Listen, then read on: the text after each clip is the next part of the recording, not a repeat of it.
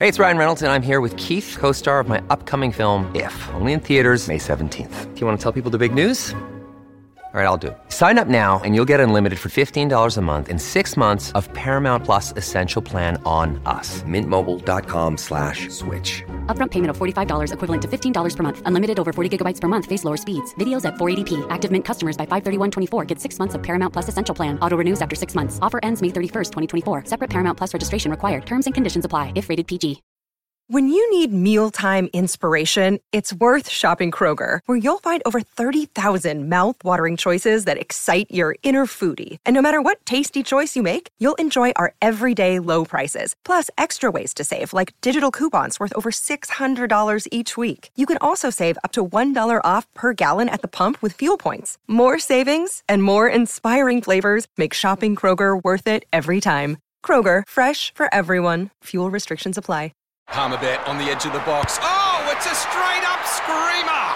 Download our app today and enjoy straight-up screamers this FIFA World Cup with great odds, great promos and same-game multi at Palmerbet. Gamble responsibly. For Gamblers' Help, call 1-800-858-858. Great form by you hitting play on this podcast. Now, check out Same Racer, the brand new racing app for same race multi-tips. Same Racer.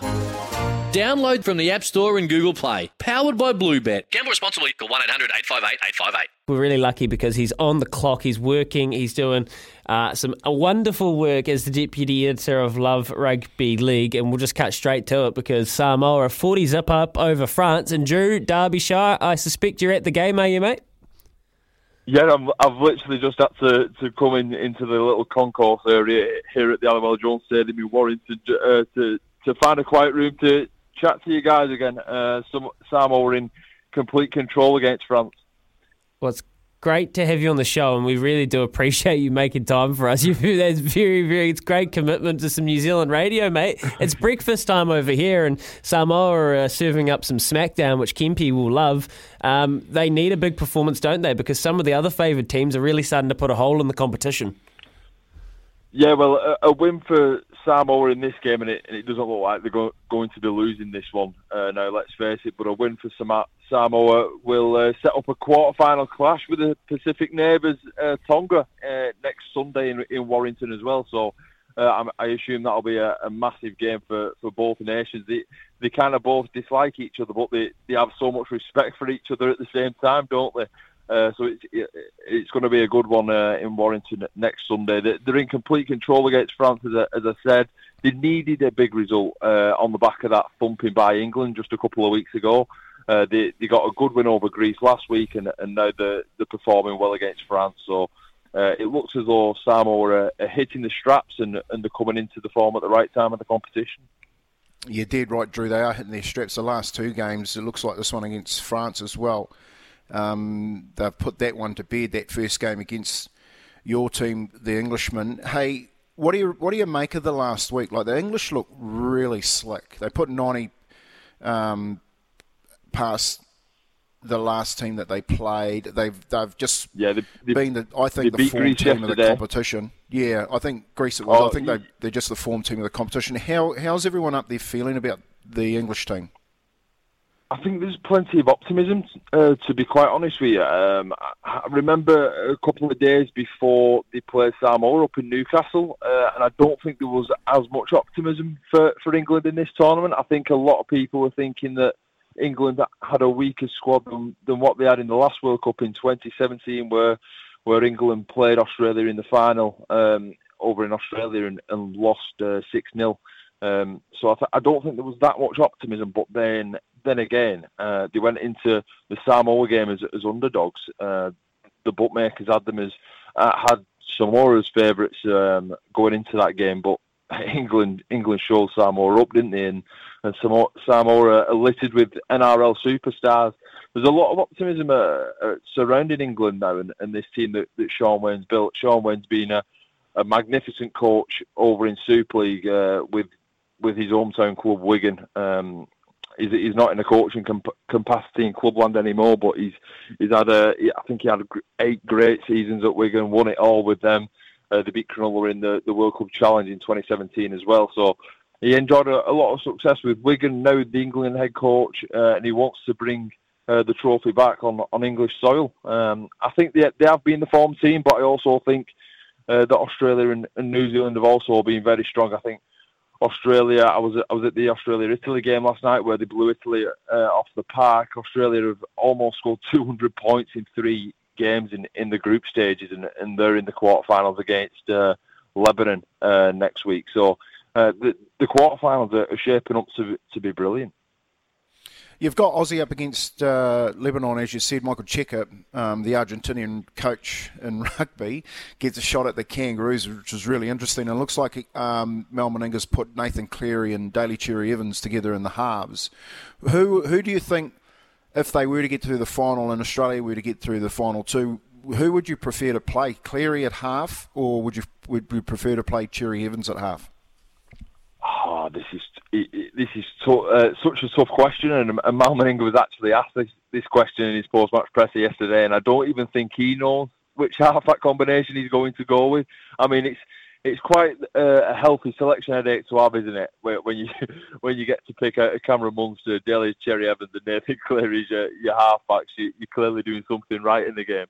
I'm a massive Nathan Cleary fan. I think it's his time to step up. But then again, if Meninga picks Cherry-Evans, then I don't think he'll disappoint him, will he? The 3 of the best halfbacks in World Rugby League at the moment. So I think whoever the Kangaroos go with, they won't be let down. And I think if it is an Australia-England final, it's going to be interesting to see who comes out on top. But I was on this show a couple of weeks ago and I tipped the Kiwis to win the World Cup, so I'll have to stick to my guns, I think. Yes, you will, because we've got long memories, mate. We've got flightless birds, but we've got long memories, so don't you dare, Drew.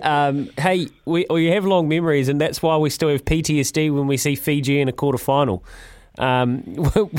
What do you reckon Fiji's chances are, and what is their mentality if they are to do it again and knock us off? Yeah, I think it's going to be an uphill battle for Fiji, if I'm honest. I've been really impressed with the Kiwis in their opening games of the group stages.